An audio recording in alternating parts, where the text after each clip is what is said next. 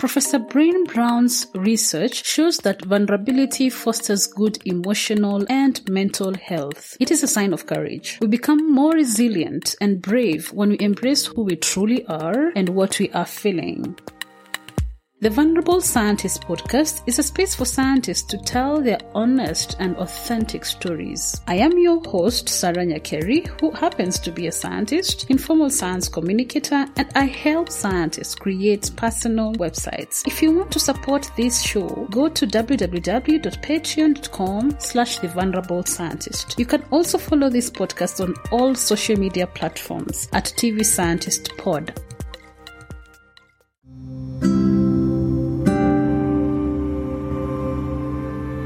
Hi, and welcome to another episode of the Vulnerable Scientist podcast.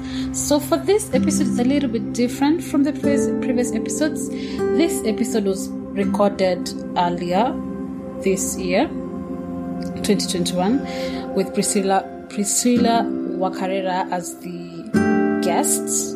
She was the one being interviewed with Dennis Were and Valerie Kimutai. Dennis Were is from Planet Wizard Africa Media, and Valerie Kimutai is the MD for Science Media Africa. She is my colleague in that space.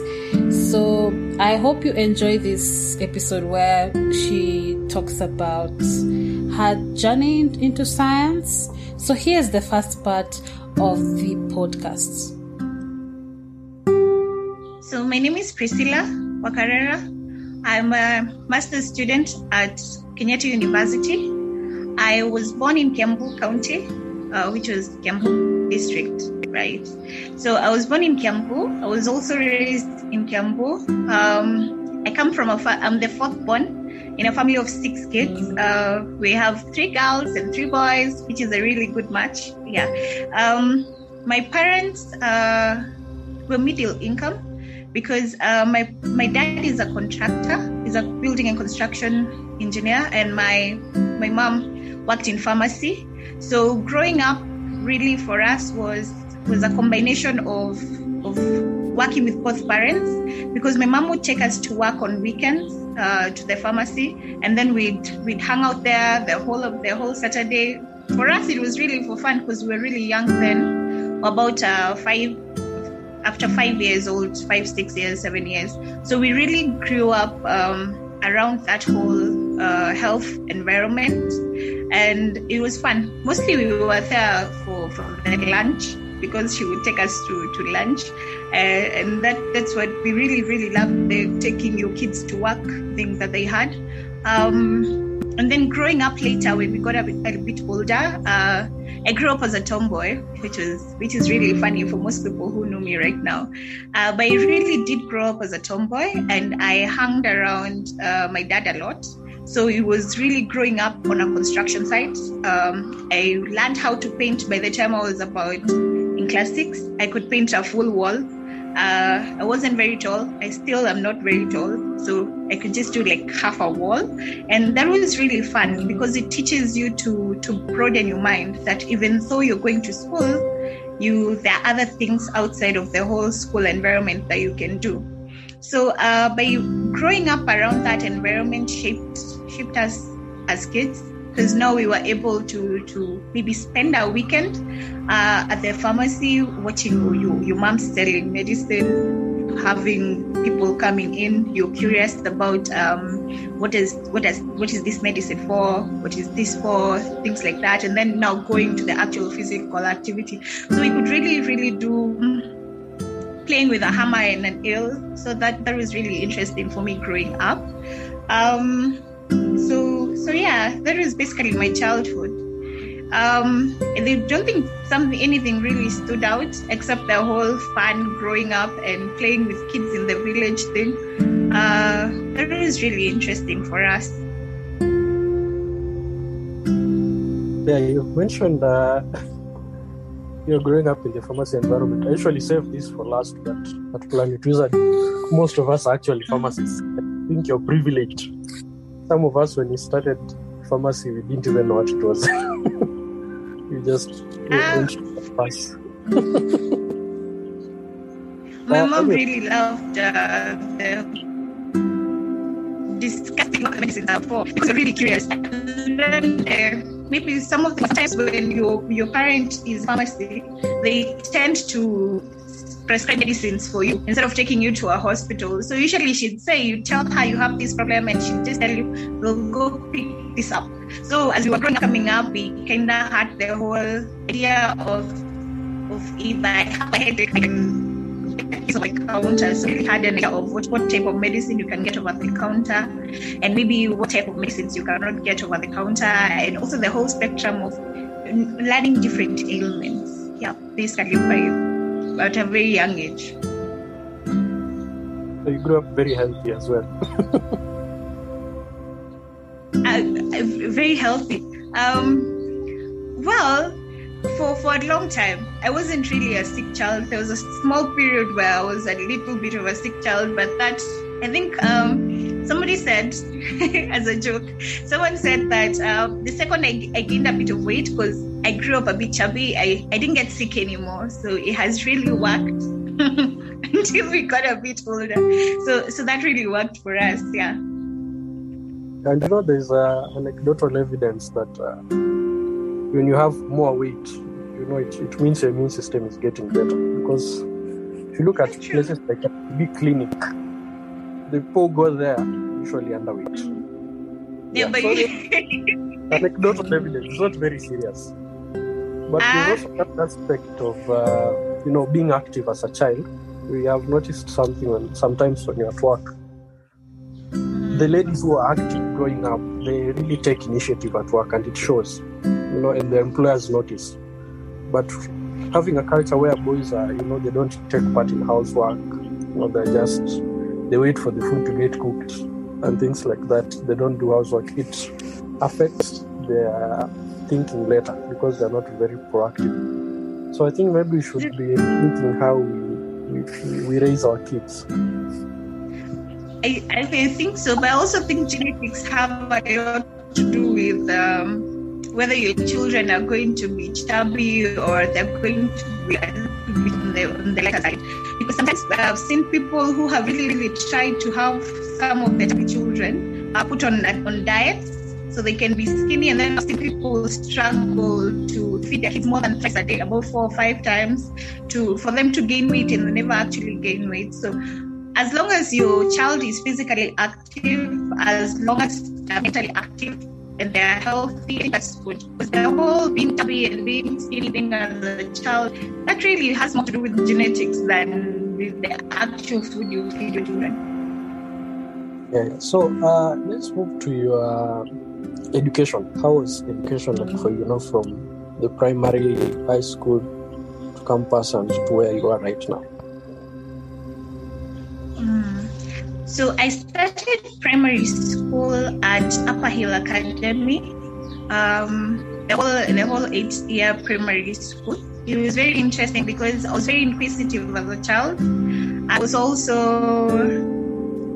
confident by then. I was very confident, so I really used to be the students in school who used to ask a lot of questions in class. I wasn't a teacher's pet because teachers don't really like students that question too much. We would read ahead. I would be the type of kids that read ahead before the teacher comes into class, and then just before the teacher starts teaching, I would ask questions. So I would understand why the teacher would find that very annoying now as an adult, but really I was just that child in school. I was a head girl in primary school. I was very disciplined. It coming from me. They actually put it on my certificate, so it cannot be false.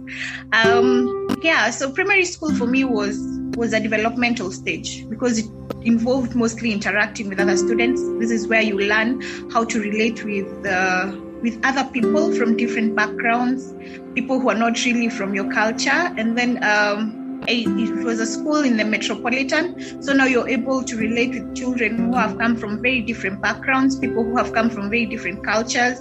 And it teaches you how to relate later in life when you actually meet people that you're not familiar with. It teaches you how to interact with them. It hones your networking skills as well, because you're able to assess situations and tell that this person can be my friend and this person can be beneficial to me in terms of schoolwork, in terms of career later on. So that was primary school for me. I was very active. I was in Bible club.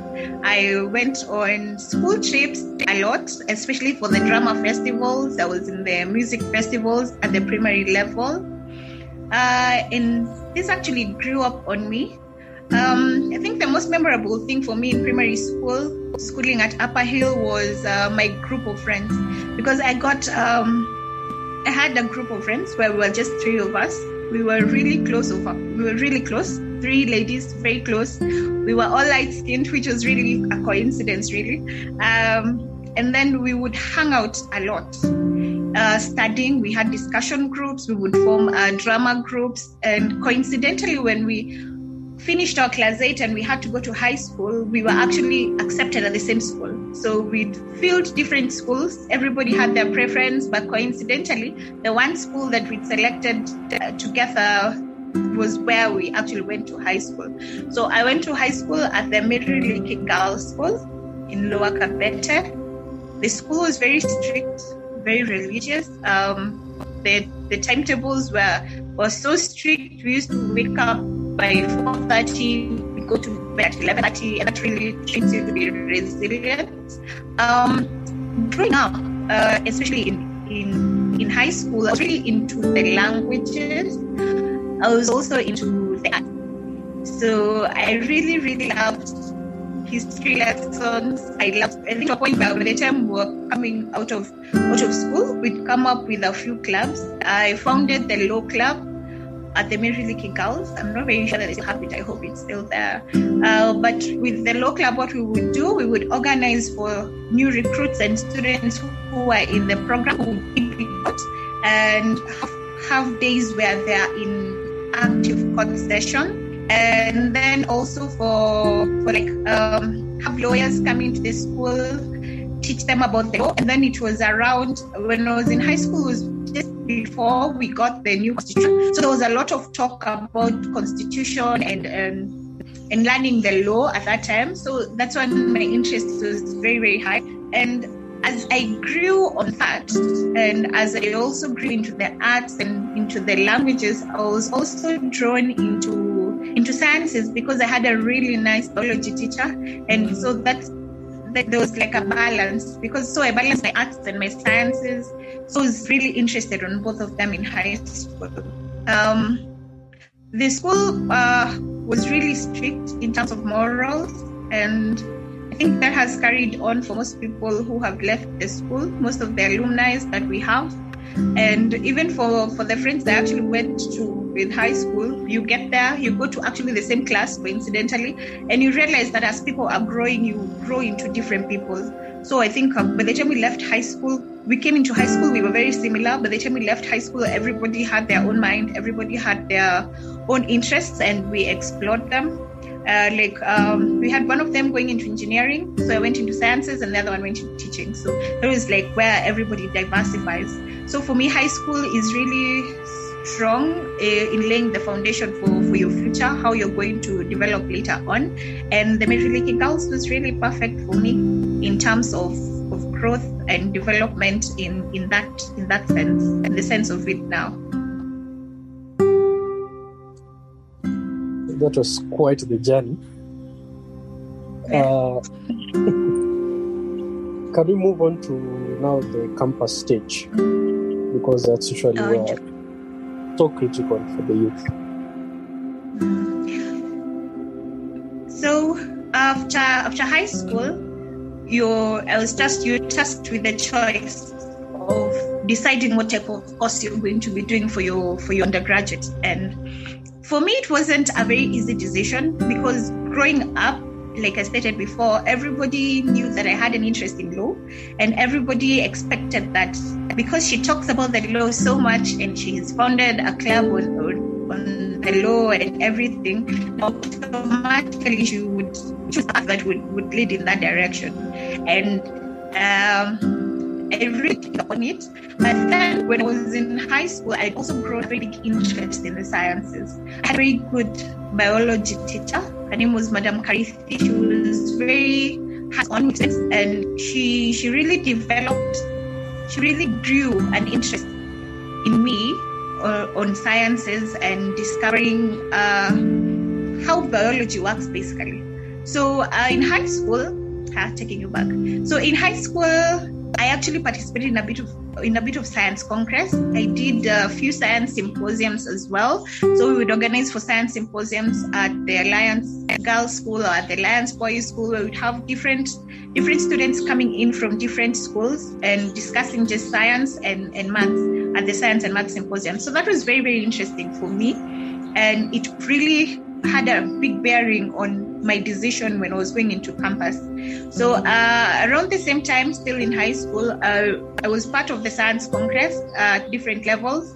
Eventually, we were able to get to national level for about four times since I was in Form 2. So I never actually won at the national levels, but the fact that we actually got there was really motivational, and coming up with a project from scratch and having the ability to present it to people who were outside of the classroom. It really helped us into being confident in the science field. And I remember at some point, I think at the last science congress that I went to, we had students from the Alliance Girls High School win it. And I remember very well that the project was on, they had developed, I don't actually remember what exactly they were using, but they had developed a treatment for hypertension. And I thought that was very interesting. And I remember going up to the girls after they had won to congratulate them and also find out how they were able to come up with such a good project. And talking to them, they told me that they'd actually gotten the idea from an undergraduate student who was at the UON, who used to come in and teach them part-time on weekends at the Alliance Girls. And he'd actually introduced them to that type of a project because he was also doing biotech. So I remember asking myself, I didn't really know what biotech was by then. And then after we cleared high school and I was dead set on doing something that was science related, I found that biotech really suited with my character. It was really good for my passion, because for me, my choice in doing a Bachelor of Science in Biotechnology was really based on the fact that I'm very curious. Because what biotechnology does, it answers your questions and it also gives solutions. So it wasn't like a theoretical thing where I'd ask like, what treatment can we use for this type of problem? It actually tells you, yeah, you have this problem and this is a sample solution that you can use.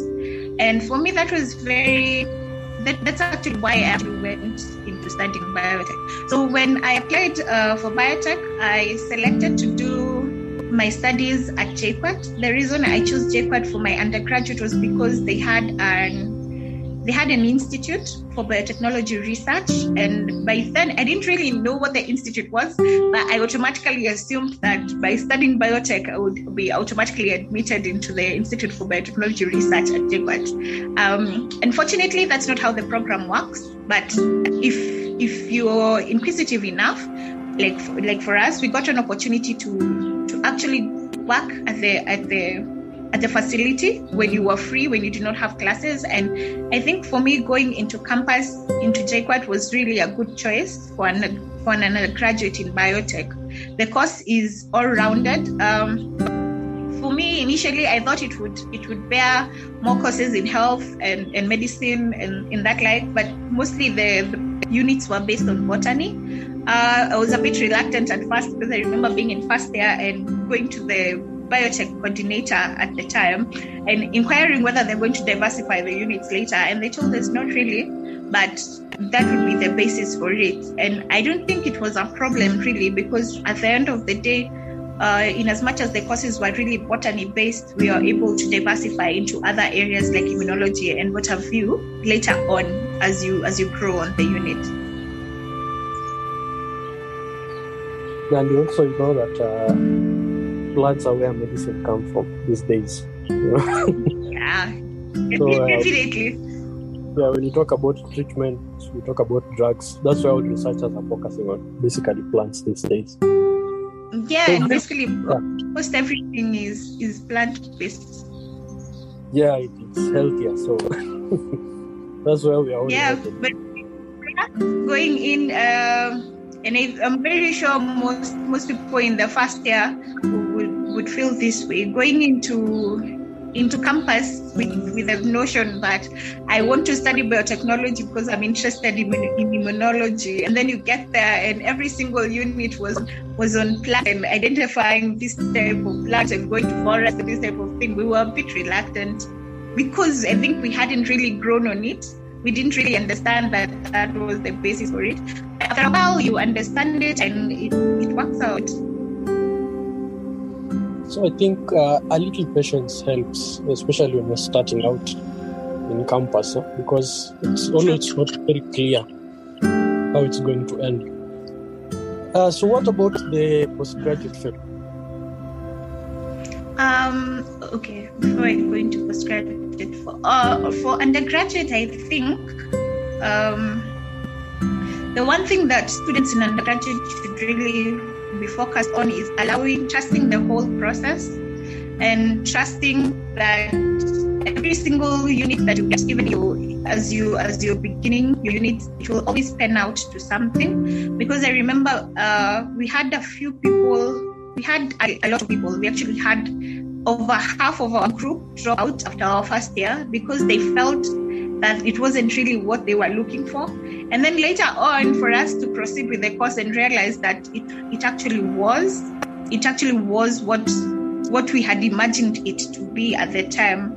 Because after the first year, we had people drop out. Either some of them failed, but some of them felt that they were not comfortable with how the units were being arranged. Yeah? So by the time when we went into first year, our class had about 16 people, which was a low number, but it had a good gender balance by then because we were 8 ladies and 8 gents.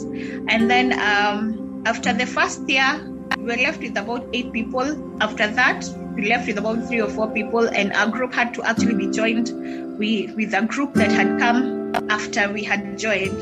So later on, we were actually merged with another group because we did not have quorum for how many people that could be taught for that unit in a semester. So I think people should really be placed in undergraduate. When you go into a knowing that this is what I really want to do, this is something that I have dedicated myself to do. Units are not very difficult if you study very well. So also avoid failing units because that a lot, and they have to drop out of the course as well. So after my undergraduate, I stayed for a while. I stayed for about 2-3 years before I actually decided to go into my postgraduate studies. The reason I chose to do my master's in biotechnology was because I did not want to specialize by choosing a specific field. Like when you've come from a bachelor's of science in biotechnology, you have background in almost all the disciplines of science because you're well versed in biochemistry, you're well versed in the physical chemistry, in organic chemistry, you have very good background on immunology, on molecular biology, on microbiology, on phytology. You have all this background on all these other disciplines. So we actually used to say, or it's actually said, I don't know whether they still say it, but we actually used to say that biotech is the umbrella of the sciences because you get to do a little bit of everything that the whole course in the whole bachelor's of science involves. So it's like you did a bachelor of science mainly and then you specialized on the technology part. So when I decided to do my master's, I wanted to do something that was also in line with biotech. I wanted to do something that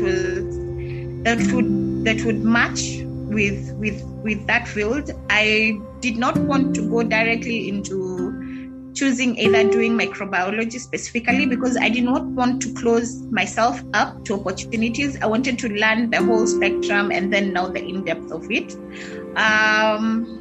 And in KU, they were offering that, and the courses, the timetable was so well drafted because I was working at the time and I did not want to do a part-time course. So I actually wanted to do my postgraduate and work at the same time, but also do it full-time. So when I actually explored some of the timetables in the universities around, my choices were University of Nairobi, KU, and JKUAT. Those were really the universities. And why I chose KU is because the timetable was very flexible. Graduate school is structured such that people are able to manage their work at the same time and also either focus on their families for people in families or at the same time focus on their job. So that's why I actually chose to do it at KU. And for me, going into the program was good because the coursework for 2 semesters, which is really fast tracked. You get to learn a lot of things very fast, and then you get to the biggest part of the postgraduate studies, which in this case was really get a process now. Most people who go into their postgraduate studies, especially when you're going into your masters, because a PhD is a bit different. When you go into your masters, most people do not really have projects that they plan on working on. So you go, you finish your coursework, and now it's time for you to go into your project work. So you can have your thesis for graduation. Realize that you do not have a project to work on. And then you also realize that projects are very expensive. And funding the project, self-funding the project sometimes is not very sustainable, and it tends to limit people. It tends to limit you on how far you can explore a certain subject. So for me, getting a project took a bit of time. I think it took me about 6 months to actually land on a project that I was comfortable in. Within this period, I'd come up with a project on antimicrobial resistance. And my project on antimicrobial resistance, I really wanted to do it at Cambridge.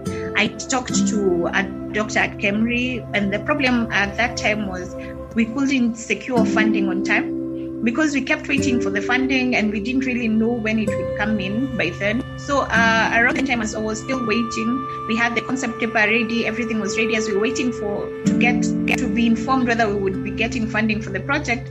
I got a call from one of my mentors, and he informed me that there was an opportunity still at KU where I could still work in microbiology because it was an interest for me, but slightly different because it wasn't really on medicine based or that type of thing. It was on soil microbiology. So for my postgraduate, when I was actually went to KU and met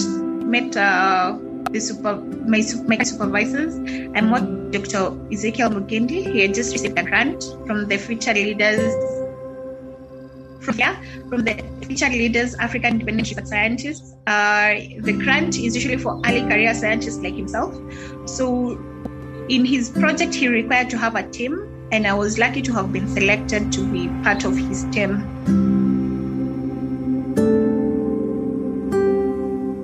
You've mentioned about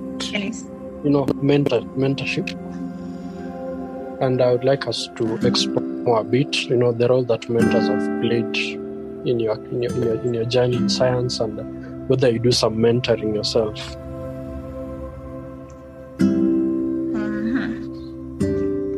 I think for when you're an undergraduate student or when you've just gotten into the sciences, the one thing you should really be very keen on is getting a mentor in your field. Always have somebody who is well versed in the subjects that you're interested in. And what this does is it keeps you in check. You're able to put yourself in check, because when you have the tough questions like when should I start my master's studies, you have somebody who tells you can start immediately. You can just sign up and just finish your undergraduate, go instead of tamarking for too long. You could just enroll into a program and then you can start tamarking when you're enrolled in a program. And having a mentor is very important. Personally, I have a mentor. My mentor is Dr. Patroba Ojola. He's a lecturer at the Kenyatta University. Actually, when we met, I didn't really know what path I wanted to choose for myself by then. I was working. I work at water company. I was working in management. I remember going to him and I told him that I've been working in management for a while and the business is doing well, but at heart I'm a scientist and I really wanted to go back into the sciences. So and he advised me on the right path.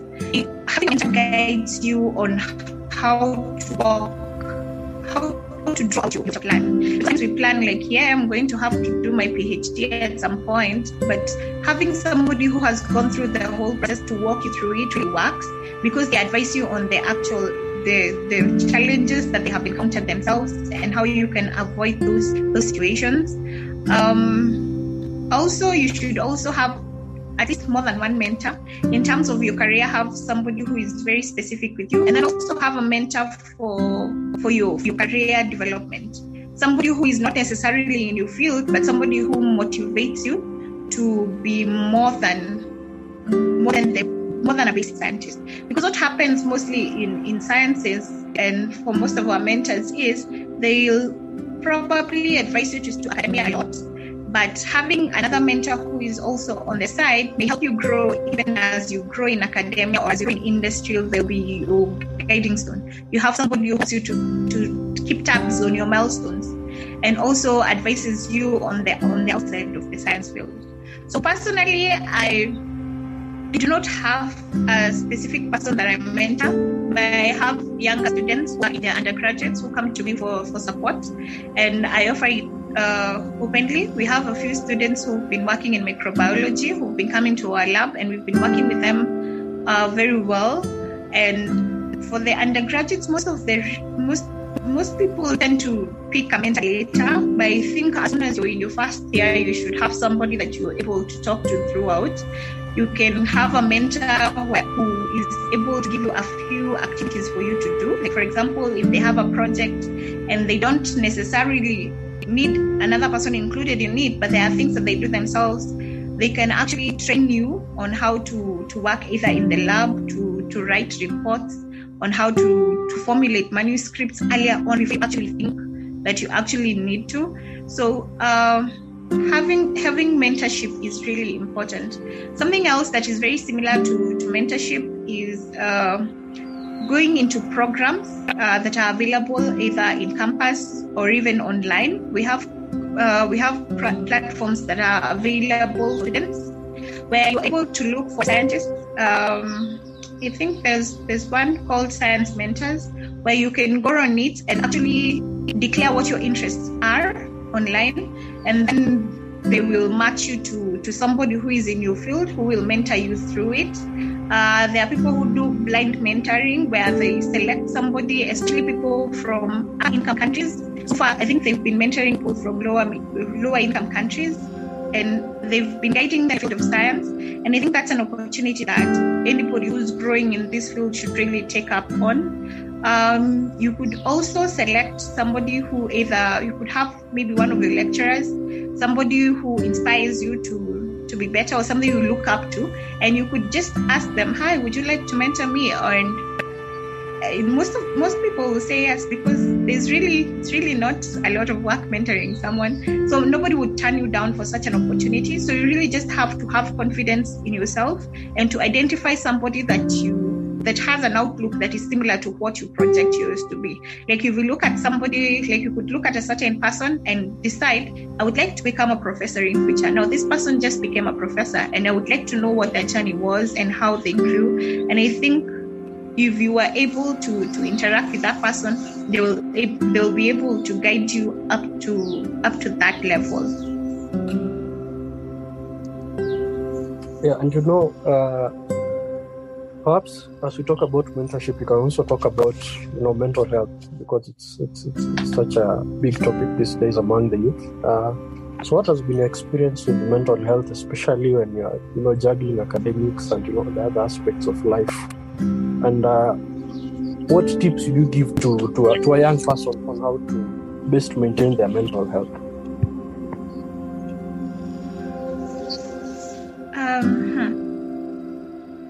Mental health is really key, especially when you're going into your postgraduate studies.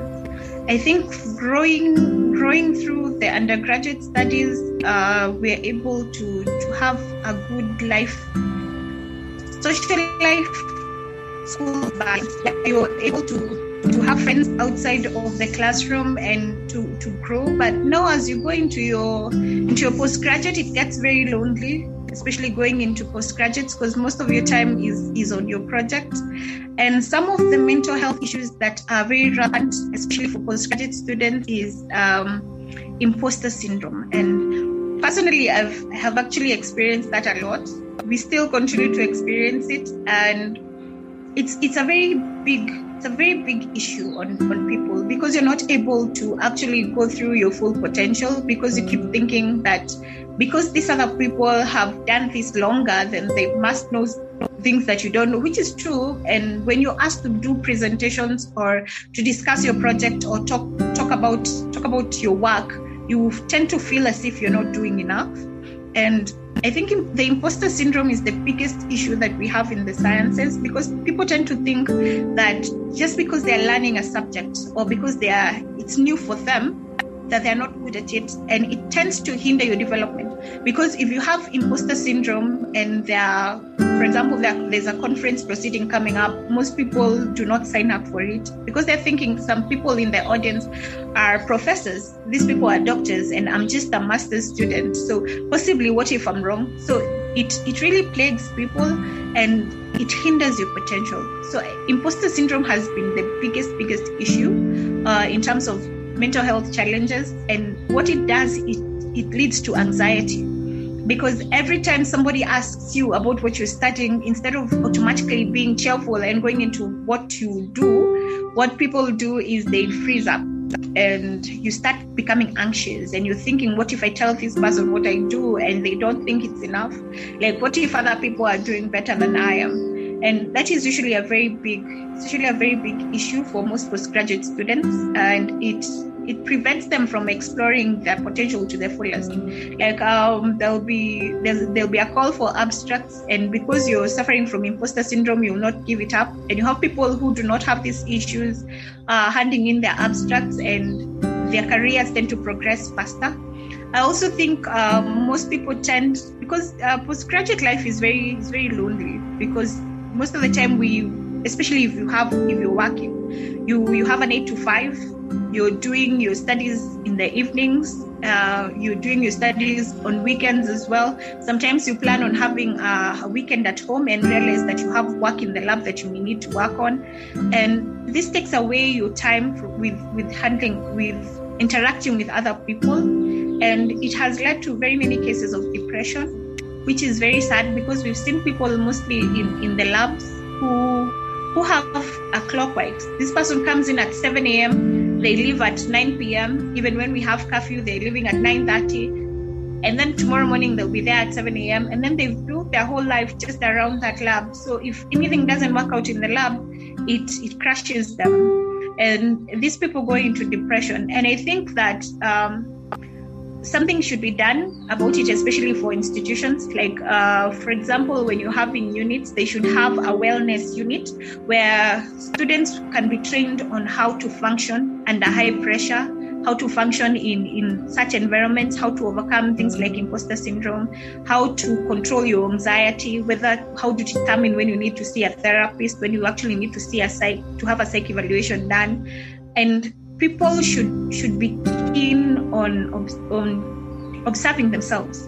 Like, if you realize that you're feeling low too often, there's always people to call out to your colleagues, talk to them, tell them how you're feeling. You're very comfortable.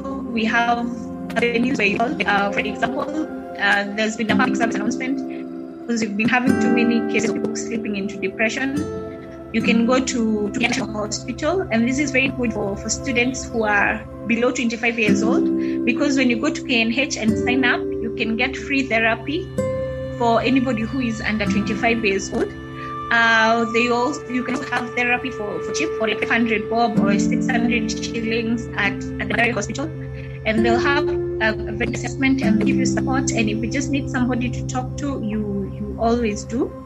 And this is where having a mentor comes in, because this person has gone through their whole cycle. They've been exactly where you were at that particular time. And mostly what happens is when you're overburdened with a lot of work and you do not know how to proceed, talking about it helps you, because you're talking to somebody who has gone through the same thing. You're talking to somebody who has been at that particular point before, and they can guide you into how to get out of it. So I think students, and also any scientists, and especially the early career ones who take on a lot of projects at the same time, who even have a lot of students that they're mentoring at the same time, should really just reach out and talk to somebody and maybe have an evaluation done, because our mental health is more important than anything. You cannot become a scientist if you're not able to control, if you're not in control of your own thoughts, and you're not in control of your own mental state. Having a good mental health is just as important as having good physical health. And that's the problem, because people tend to prioritize making sure that they don't have bad physical health, and they tend to neglect the mental health. So that point about that wellness unit is a very strong point, because I've always believed university should prepare people for life. But what they do is give people a lot of academic information, and it's so one-sided, because life is more than academics. So I hope one day such a project can be started. A project that would be so well inclusive, that how they have life skills and entrepreneurship as a unit that's common to everybody. I think they should have a mental health unit, so that even people can be able to do their self-assessment. Because most people in campus will tell you, I just feel lazy, I don't feel like doing anything, and the whole time they don't realize that they've slipped into a form of depression, where they do not have the energy to actually go out and do things. Very true. The other big thing that the youth face is actually, getting a job. So you could talk to us about how you got your first job and subsequent jobs. So after graduating, everybody is usually very happy, because you're thinking, I'll probably have a job. They'll probably be paying 5-figure at least, just before you go into 6 figures, and that's the dream that we're sold. Because when you're going to campus and you're leaving, it's all happy. You finished your undergraduate, automatically you're going to get a job in your field, and you're going to excel in it, and that's the idea that we have. But unfortunately, and this is very unfortunate, because this is very common in Kenya, once you graduate in the sciences, you realize that the opportunities are very few. You apply to jobs and realize that people want people who've done postgraduate studies. Like every single job that interests you requires you to have at least a master's degree or even a PhD. And that's a very big issue for Kenyans right now.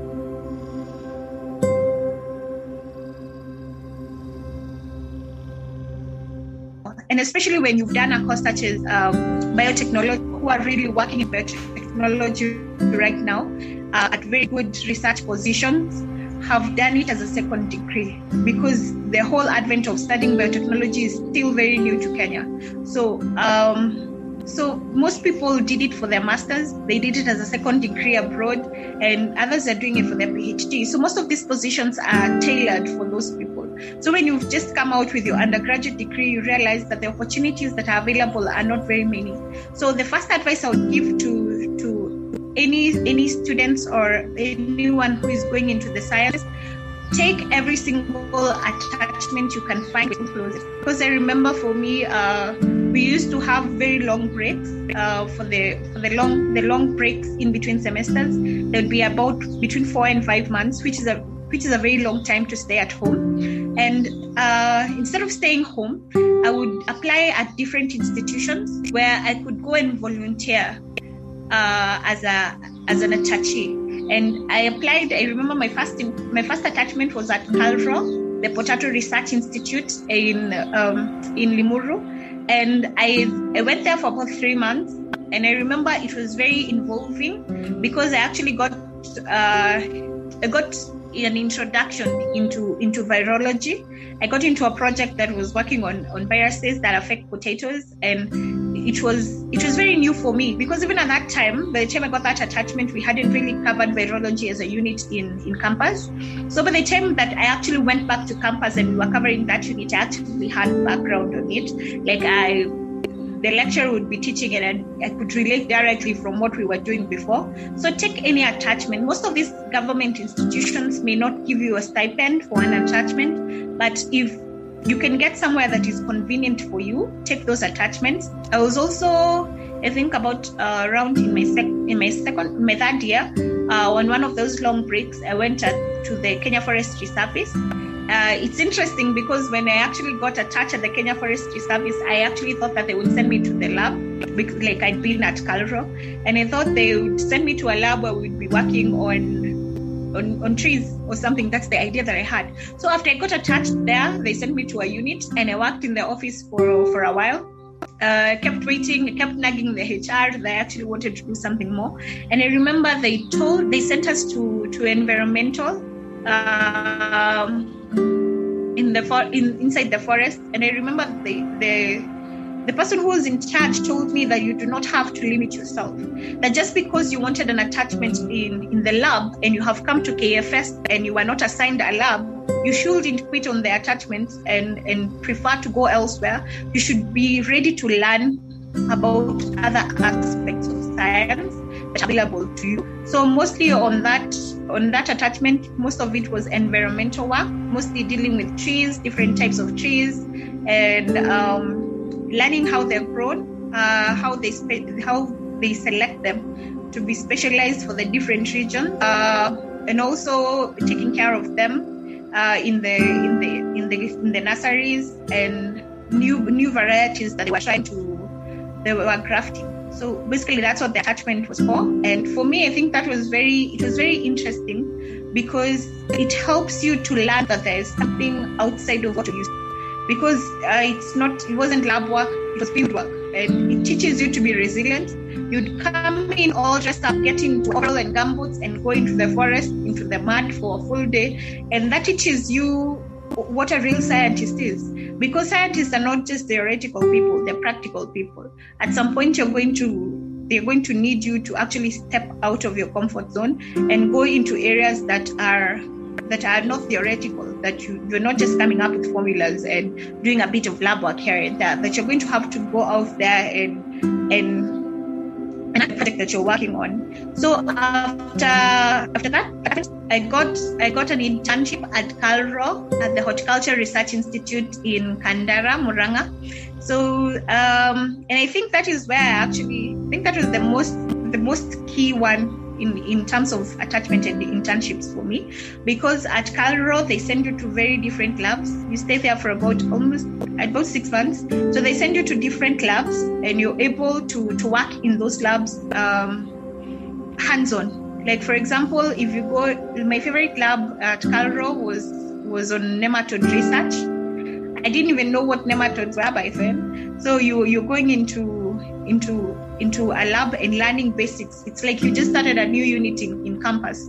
So take as many attachments and as many internships as you can, because once you step into the job market, people won't ask you what you learned in school. People will want to know, what skills do you have? How do you get skills except by actually working at these places? So most people are afraid of going for internships that do not offer a stipend. Some of the internships at really good places ask you to pay to be there. Like at Calro, HRI actually had to pay a small monthly fee for you to actually go there and learn and get the experience.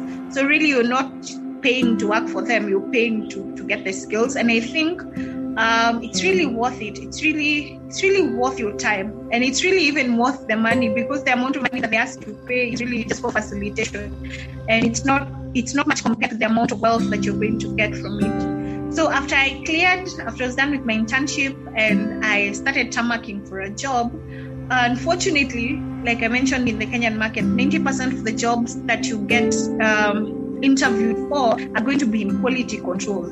especially when you've done the sciences, when you've done chemistry, when you've done analytical chemistry, when you've done because of science, and when you've done biotech. The jobs that are available in the market are quality control. And to be very honest, quality control jobs currently do not pay very well. So it's actually very disappointing for most people. It's a bit disheartening for people who had gone out thinking, no, I'm a graduate, I'm going to get a good job, I'm going to buy a car, and I'm going to have a 6-figure salary in a few. And really, what you should really focus on in your first years after leaving campus is gaining skills. Focus on gaining skills. It doesn't matter how much you're being paid, as long as you're able to get yourself there. Okay, don't take jobs where you're not able to actually afford the fare to get there. But as long as you're able to actually get there, take the jobs that are offered. So for me, I actually got a job in quality control for Spa Aqua Mineral Water. It was a new experience because it was out of town. I grew up in Kiambu, so I grew up around Nairobi a lot. So now I had to travel all the way into southern Kajiado in Loitoktok, and I had to work quality control there. It was a new area, so adjusting was a bit hard. But the thing with small farms and companies that are just growing is there's a lot of room for you to grow. So if you're able to get into a small farm, you grow more than going into a very big farm, like, for example, going into Coca-Cola, which is very good, and they actually pay very well. But chances for you to grow career-wise, but once you start in quality control, are usually fewer than when you go into small farms.